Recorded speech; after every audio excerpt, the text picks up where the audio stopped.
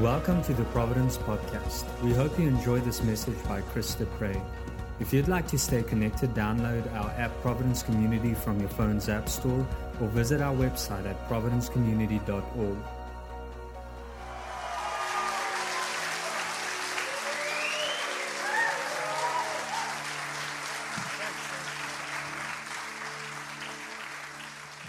Wow. Who was that guy he's talking about? Sounds like an amazing person. Did you notice Caleb had to help me up on the stage here?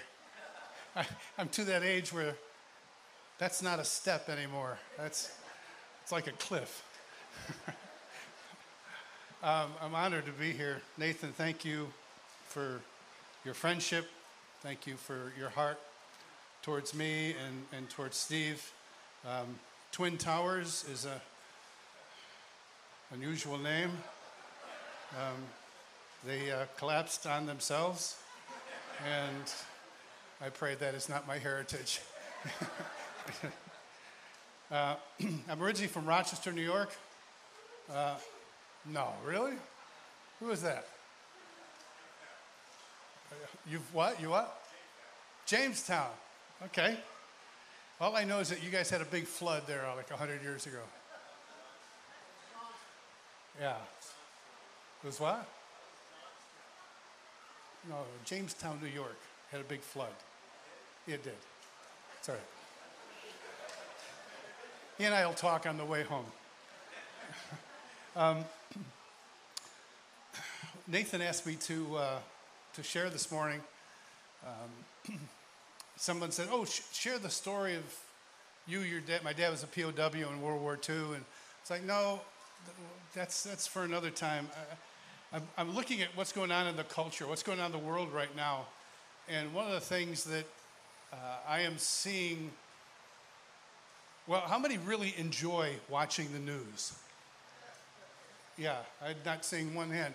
How many need prayer and deliverance after watching the news? It's quite an amazing time. It's fear-mongering is at its peak. I got saved in 1973. I was 19 years old. And I grew up, I was born in 54, grew up through the 60s and was there for the riots of the 60s and demonstrations and this and that. And honestly, I've never seen it like it is now. It's in a different place. And I know this is true with Steve and also with his counseling ministry, but also in my own world of fathering and counseling those that are dealing with epic fear right now. And the Lord really put this on my heart because I couldn't do what I'm doing right now, which is talking in front of people. Did anybody grow up with a fear of talking in front of people? You raise your hand. If you're fearful of raising your hand, raise your hand for the fear of raising your hand. Okay. You know what the number 2 fear in the United States is? What was that? Nope.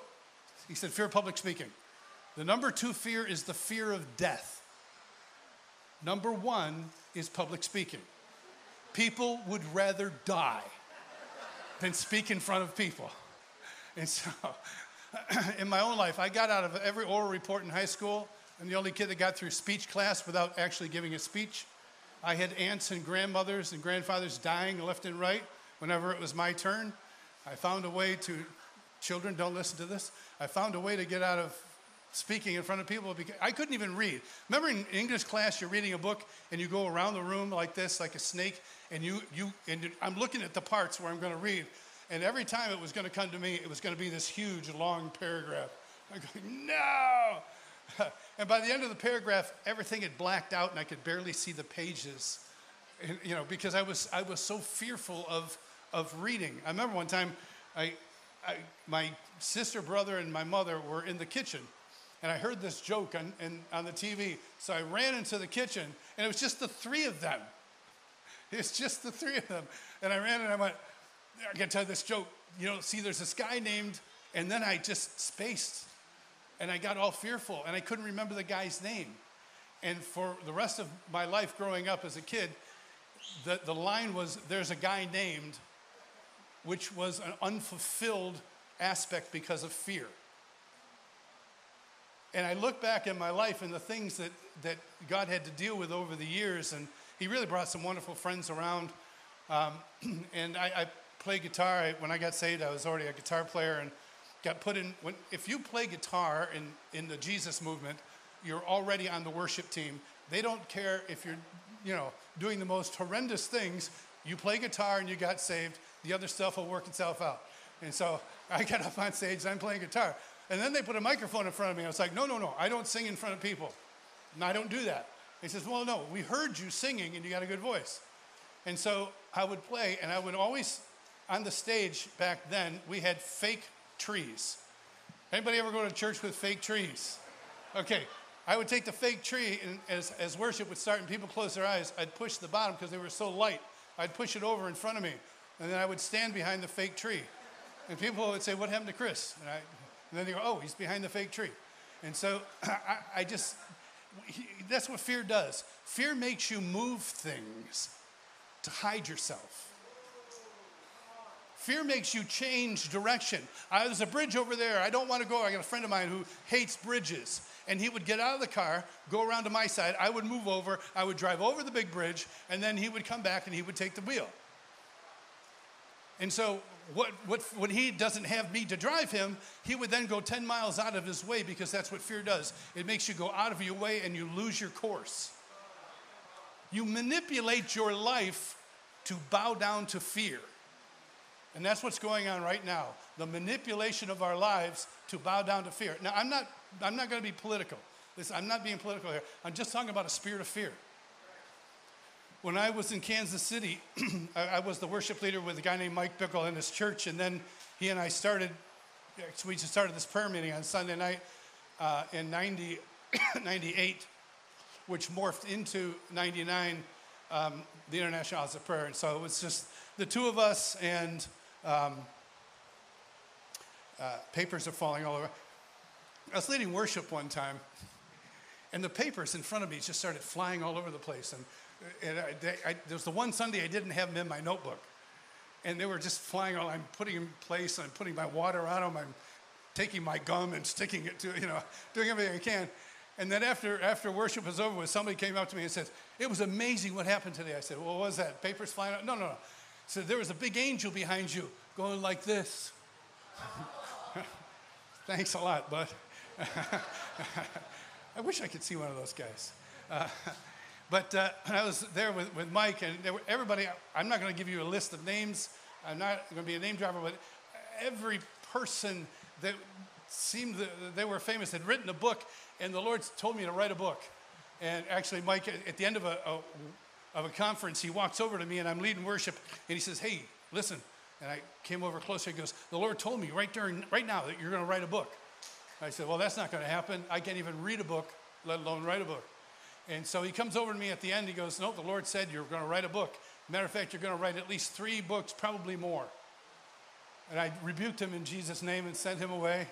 And the Lord kept saying, write a book, write a book, write a book. And I kept saying, no, I'm not going to write a book. Now, I didn't really say no to God, but in my heart, why? Because I was fearful. Every one of those people that came through had a book, and it was a #1 bestseller, or it was a best, on this bestsellers list or that one. I did not want to write an ordinary book and just have it be, oh, wow, you sold 17 copies. Awesome. What was it? It's fear. It's comparison. It's pride. It's all those things. I was fearful of not living up to those around me, what they were going to do. So out of fear, I pulled back. And then one day, I'm sitting in Nashville when I lived there here years ago. I'm on my couch in Nashville watching football on a Sunday afternoon. And suddenly, a screen comes down between me and the TV. Now, this doesn't happen normally in my life. Like I say, I like to see that angel. There are people that see angels all the time. God bless them, I don't. But this screen comes down, and I'm looking at it, and I'm yelling for my wife to come see it. And I realize that she and my daughter are out, and I'm the only one there. And it comes down like this, and then the screen pops up, and on the image of the screen is an apartment I used to live in. And on the TV of the apartment was a football game. So I'm watching 2 football games. And that screen is 1974. And I'm going, oh my gosh, I remember 1974. And suddenly I'm there, my friend Jim there, and my friend Dick is there. And Dick is lying in the lazy boy chair. And we were lying in the horribly uncomfortable couch. And the thing was, you get the lazy boy, which means you have to answer the phone. Now, we didn't have phones. I had my phone in my back pocket. You all have your phones with you. Back then, we had them on the wall. If you were lucky enough, you got a 20-foot cord so you could go to the bathroom, right? So we had a long cord, and the only way you get the lazy boy chair is if you answer the phone when it rings. Because if you're going to be comfortable, you got to at least get up and answer the phone. So the phone starts to ring. And I remember this moment, and I'm going, oh my gosh. And I'm watching this screen, and I can still see my TV. And I'm going, what is going on? And the Lord said to me before then, while I'm watching football, write the book. Just this little thing, write the book. I go, no, go back to my football game. This thing's going on. And Dick is asleep. His arms are behind his head. He's been asleep for about 2 hours.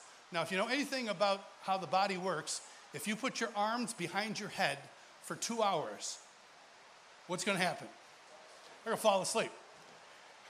So we finally yell at him and scream at him to get the phone. So Dick gets up, finally, he's groggy, and he's not one of these alert guys that when you wake up. I don't know about you, but, when I wake up, I'm not at my prime. And so Dick was not at his prime.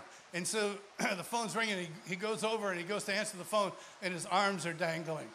And now the phone is here, and he's trying to get the phone, and his arms are just going back and forth. And if I had, both arms are just flailing back and forth and back. And I'm looking at, we're laughing, Jim and I'm on the ground, pounding the ground like this, laughing. And finally, he puts his shoulder under the phone, pushes it up, and the phone goes up into the air. And we're all watching it. And then it comes down and lands on the ground like that. And he comes over with his hand and goes, he can't pick up the phone. Finally, he gets enough blood circulating, and he picks it up, and we're all quiet. And then he goes, hello, and suddenly, click, and the hung up. And the second I heard the click, the screen went away. And I'm sitting there like this, and this is what I heard.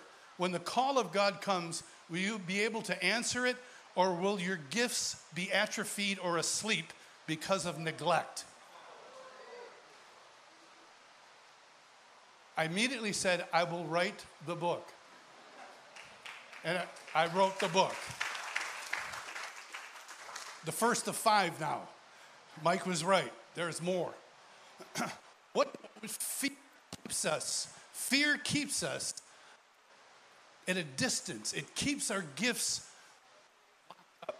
And I don't know what I'm doing here, but it's okay. Don't touch the bottom part. So I want to look real quick at 1 Timothy. If you got your Bible with you, 1 Timothy, talking about fathers. Paul was a father to Timothy. Paul was a father to Timothy. And Timothy was young in the Lord. He had a real fire, I think, for God. But there are some things you can subtly read when you look at 1 Timothy. I don't want to read too much into things, but I don't think I'm reading too much into things when I'm reading this from Timothy. In 1 Timothy chapter 4, Paul says in verse 12, don't let anyone despise your youth. I love that. Be an example to the believers in word and conduct, in your spirit, in love, in faith, in purity. He's just admonishing, it doesn't matter how old you are, Timothy. It doesn't matter how old you are. I want you to be an example to people 2, 3, 4 times your age in word and conduct, in love, in your purity. You can do this because he's in you. Then he says, till I come, give attendance to reading, exhortation. And then he gets to verse 14. Do not neglect the gift of God. Do not neglect the gift that is in you, which was given to you by prophecy with the laying on of hands of the eldership. So why do I think Paul is saying this to Timothy? Because he's a father. And he's looking at Timothy and he's going, there are things you're not coming into. You're neglecting certain things. You need to start to move in these areas. And so time goes on. Probably if you either turn the page or do a swipe, you'll come over to 2 Timothy. And Paul starts out in 2 Timothy. He's got writings to Timothy. But here's one thing a lot of people don't know is that this was the last book Paul wrote before he died. He was martyred. And the last book Paul writes is not to the church in general. It's not to a city. It's to a church. It's to a son. Paul's last expression of divine understanding is to a son. It's from a father to a son. That to me lays great importance on it. And Paul is looking at Timothy, and he's going, don't neglect these things. Why? Well, neglect. Anybody ever see a really nice car out in the grass by a barn? I've never seen a nice car by a barn. I grew up in farm country. We had more cows in our town than people, which is true. A little town upstate New York, 30 miles east of Rochester. You see a car that's just left. If it's neglected, it produces rust. What rust produces decay. Decay produces death. The neglect of something, whatever the reason, eventually produces a rusting. Then it produces a decay. Sometimes the decay is to the point where you can't use it anymore, and it's death. And so I'm looking out here. I don't know you. I've met a few of you. But I'll just be very honest as I'm looking out. You are the most beautiful group of people I've ever seen. No, no, you are nice. But you're alive. I can see your eyes. You're alive. You're attentive. You're there. And so I assume, as a normal human being, that you have amazing gifts. I mean, Nathan, you guys have seen amazing gifts. Keith, you've seen amazing gifts in these people. And I, as a father, I've got 3 daughters. I want them to become everything they're called to do, everything they're meant to be. I want their gifts to be fully released and fully expressed. And I know the frustration that I have because they're not, but they're on their way. Their hearts are good. They all love the Lord and et cetera. But I know that there are things in them that God has yet planned for them. And Paul looks at Timothy. He goes, Timothy. And I can just see Paul in prison. Somebody comes by, says, you were with Timothy. Tell me about him. Well, and he begins to say maybe, I don't know, maybe his grandmother and his mother are kind of running things, and he's helping him out and doing this and that. But, he's over to the side. He's putting himself in the shadows. And so the second book of Timothy is right towards that. He doesn't wait for the 4th chapter. Okay, verse 6. I'm going to go back to 5. When I call to remembrance the genuine faith that's in you, which dwelt first in your grandmother Lois and your mother Eunice, I am persuaded that same gift is in you. The gifts I've seen in your grandmother and your mom, Timothy, they're in you. I know there are. And then he says, do not neglect, I remind you, to stir up the gift of God which is in you through the laying on of my hands. The first time he said the laying on of hands at the presbytery.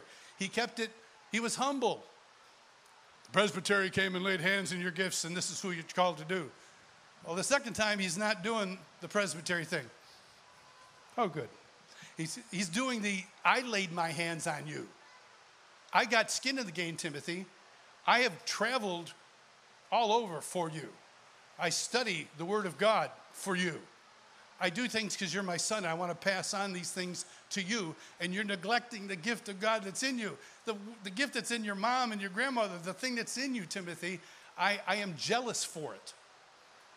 And now there's a particular biblical term called first reference. If I were to reference something, that area where it's referenced has prominent importance, and then it can have importance over other things. Like if I were going to mention fear, God hasn't given us a spirit of fear, but a power, love, and a sound mind, right? And so anybody here afraid of heights or afraid of, you're claustrophobic or what, you're in a situation where fear comes in, you go, God hasn't given me the spirit of fear, power, love, sound mind. God, you didn't give me the spirit. And we say that to let the truth penetrate our hearts so that we can have an exchange of thought, so we can take on his mind and his heart in a situation. And so that particular verse has great reference, because this is what it says. I remind you to stir up the gift of God, which is in you through the laying out of my hands. For God has not given us a spirit of fear, but of power, love, and a sound mind. That verse is about someone neglecting their gift because of fear. Wow.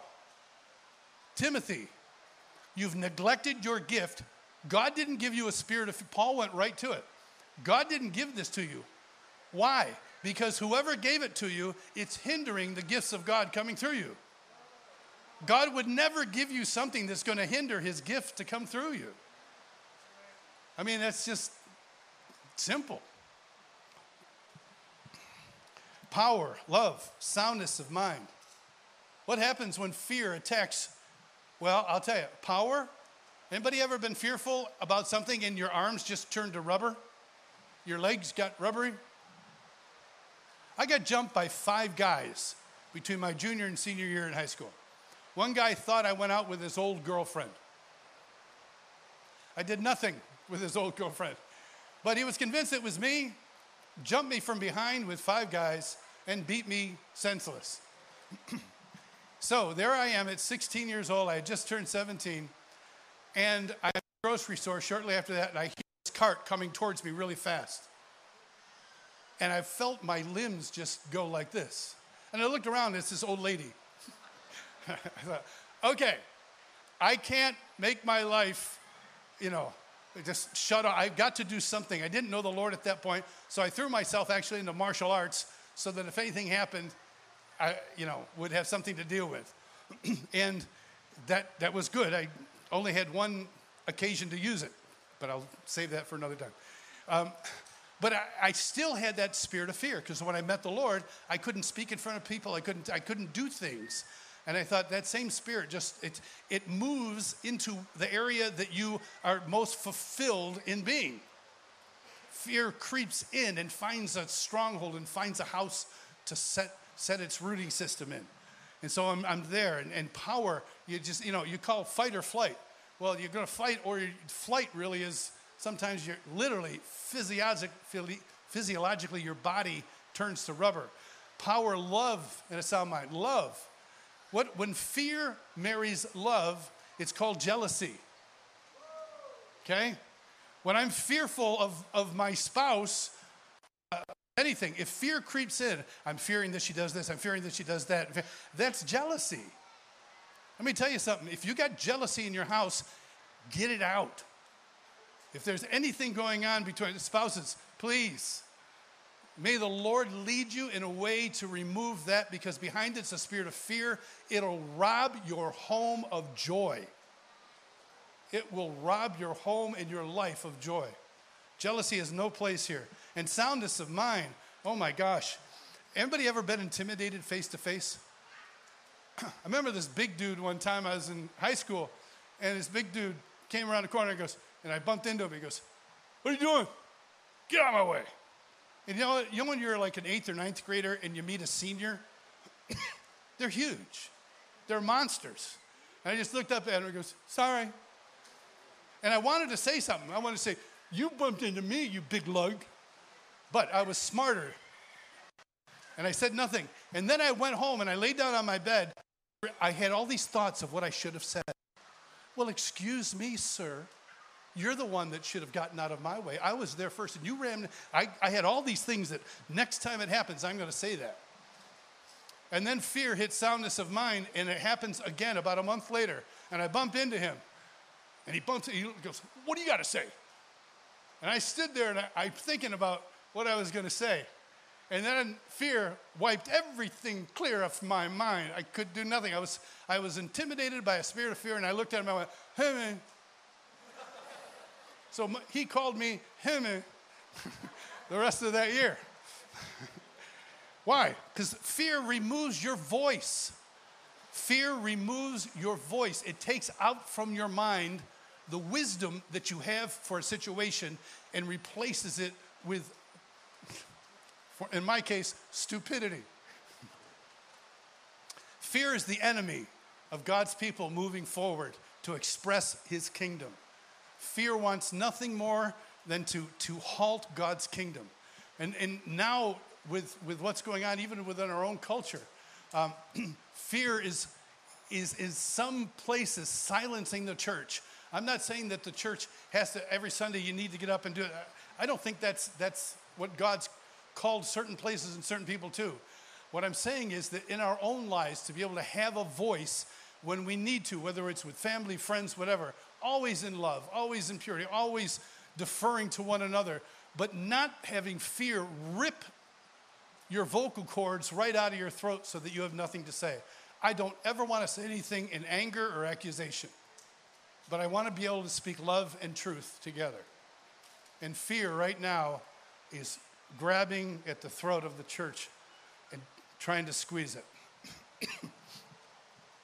We had a gal in the house of Sharon years ago.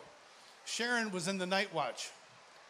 Anybody, if you know what the night watch is, 12 a.m. to 6 a.m. And it was 24, the House of Prayer in Kansas City is 24 hours a day. It's been going 24 hours a day since September, I think it's 19th, 1999. And we started it in April of 99. By September, we got up to 24 hours. If you do the math, 2-hour sets, that's 84 2-hour sets a week. That's a whole lot of worship leaders, a whole lot of prayer leaders. People dedicated to just getting before the Lord and worshiping to an audience of one. And it's wonderful. But there was a gal that sang in the night watch because she didn't want to sing in front of people.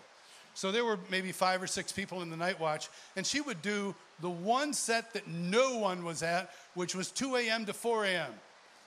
Because if you work early, you might get up early and catch the last hour, 5 to 6 of the night watch.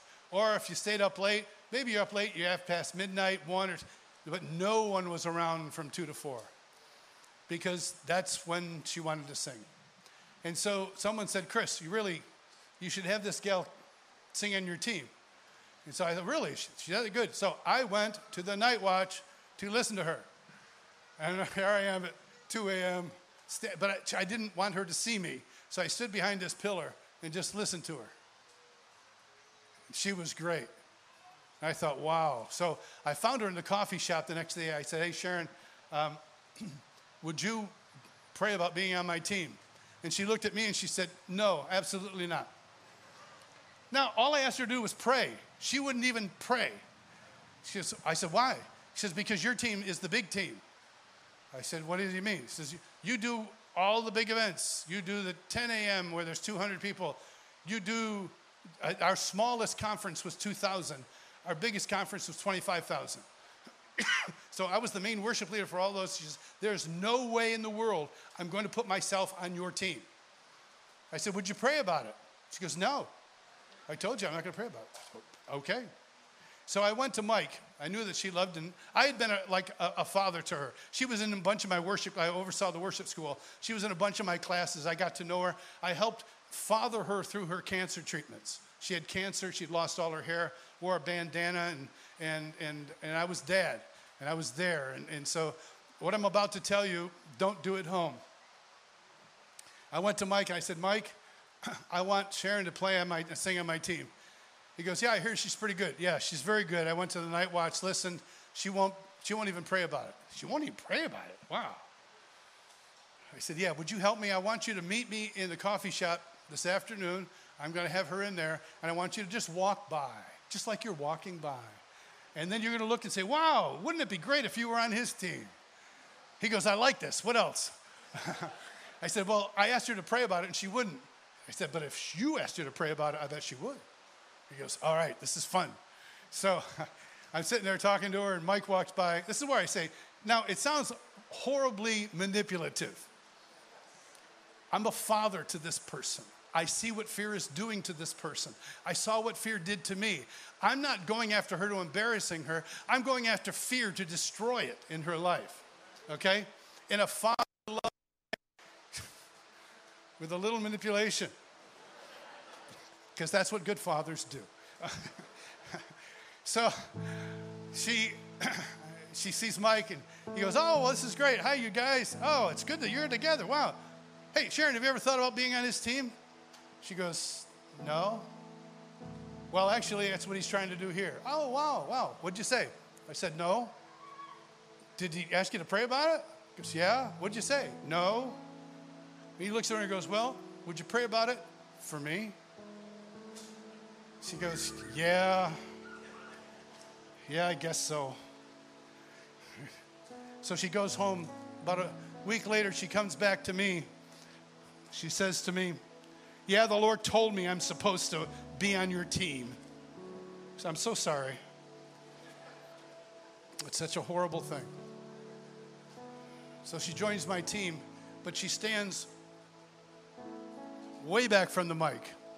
I'm doing these 10 o'clock meetings, and there's 150, 200 people. She can't get close to the mic, hear her voice. I heard her prophesy while she sang. Is Bethany here? Is that who was singing up here this morning? Where's Bethany? Is she around? Is she in the back? No, it's okay. Was this the mic she was using? Oh, good, because I want that anointing.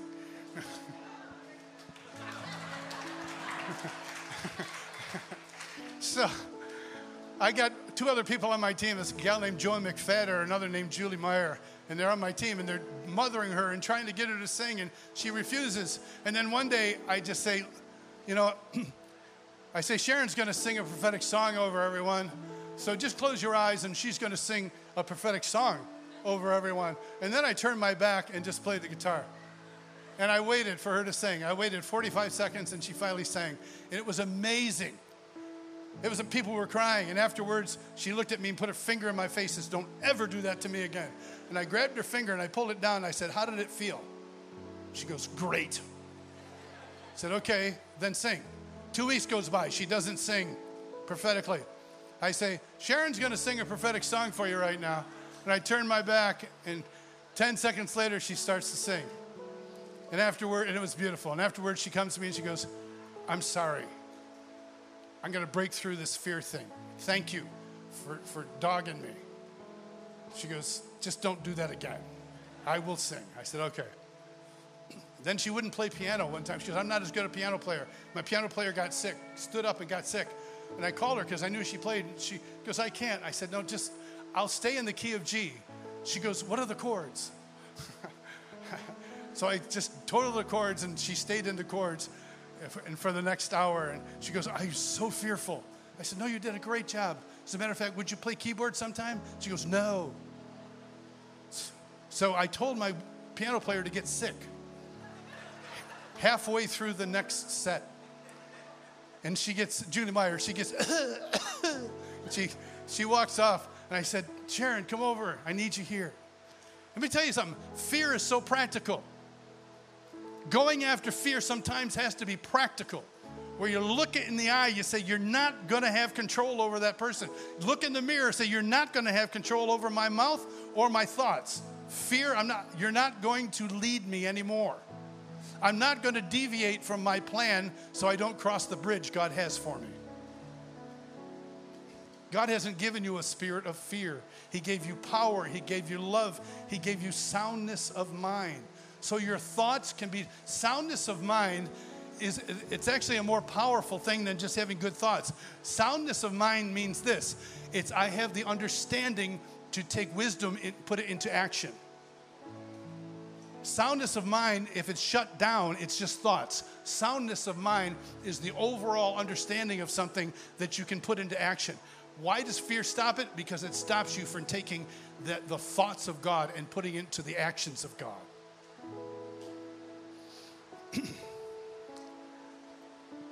So Sharon came over and she played. She said, you know what? I think I'm going to be okay. I think I'm through this fear thing. I said, good. You can sing, you can play. And what I'm going to do is in a couple weeks, you're going to lead the whole set. I'll be behind you with my guitar, and you lead the set. So she led the set, and she did a great job. And that was in 2001. She is still there. She is singing. She has her own team. She's recording. She's doing large conferences, and her name is not Sharon. I'm sorry I lied to you. Will you forgive me? Do you forgive me? Thank you. Her name is Misty Edwards. Okay? Now, some of you may not know who Misty Edwards is, but some of those that are clapping know who she is. They know the kinds of songs that she sings because she goes deep and she finds God and she comes back with a poetry that hardly anyone can match. What would happen? I'm not tooting my horn here, but that spirit of fear was keeping her singing from 2 a.m. to 4 a.m. That's not what God had for her. And I don't know about you, but your 2 to 4 a.m. is not what God has for you. Whatever it is that you have allowed yourself to be confined by is not the call of God on your life. You were made in His image. You were made to create. Some of you are made to write books. Some of you are made to record songs. Some of you are called into some form of political role and action. Some of you are called to teach, to stand in front, to learn, and then realize and understand getting facts across to someone is not just facts, but it's things that people can grow from. If you've settled for lesser because of fear, I just want to call that out today. I'm going to give the mic back to Nathan in a second, but I want to pray over. If you are here today and fear has had a grip on one area of your life and you know what it is and you're tired of it, I want you to stand.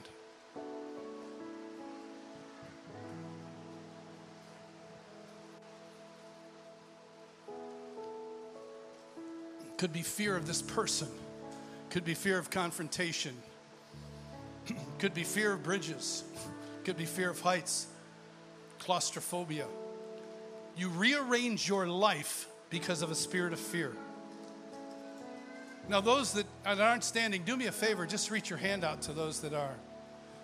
Just agree. Lord, I thank you. I thank you for each person here who did not fear standing. The fear that someone would see me as lesser than. The fear that someone would recognize I've got a fear that's controlling. Lord, we're all in this journey and we are working out and walking out our salvation. Oh, we're always saved, but the fullness you have for us. So, Father, I just ask you to come. I ask you to lead them out of fear. I ask you to go after that thing in their lives. Whatever it is that wants to put chains upon their ankles and hold them back and keep them back. We say today, no more. Fear, you're gone. Fear, you're dead. Fear, you're going to lose your power. Where 2 or 3 are gathered together. And Lord, I ask you to come. I ask you to be practical and to change the lives of those standing here today. That fear will not have its voice. It will lose its power. It will lose its grip. And that each one standing can fully walk into what you've called them to do, because that's what you created them for. We just bless them with a Papa's blessing.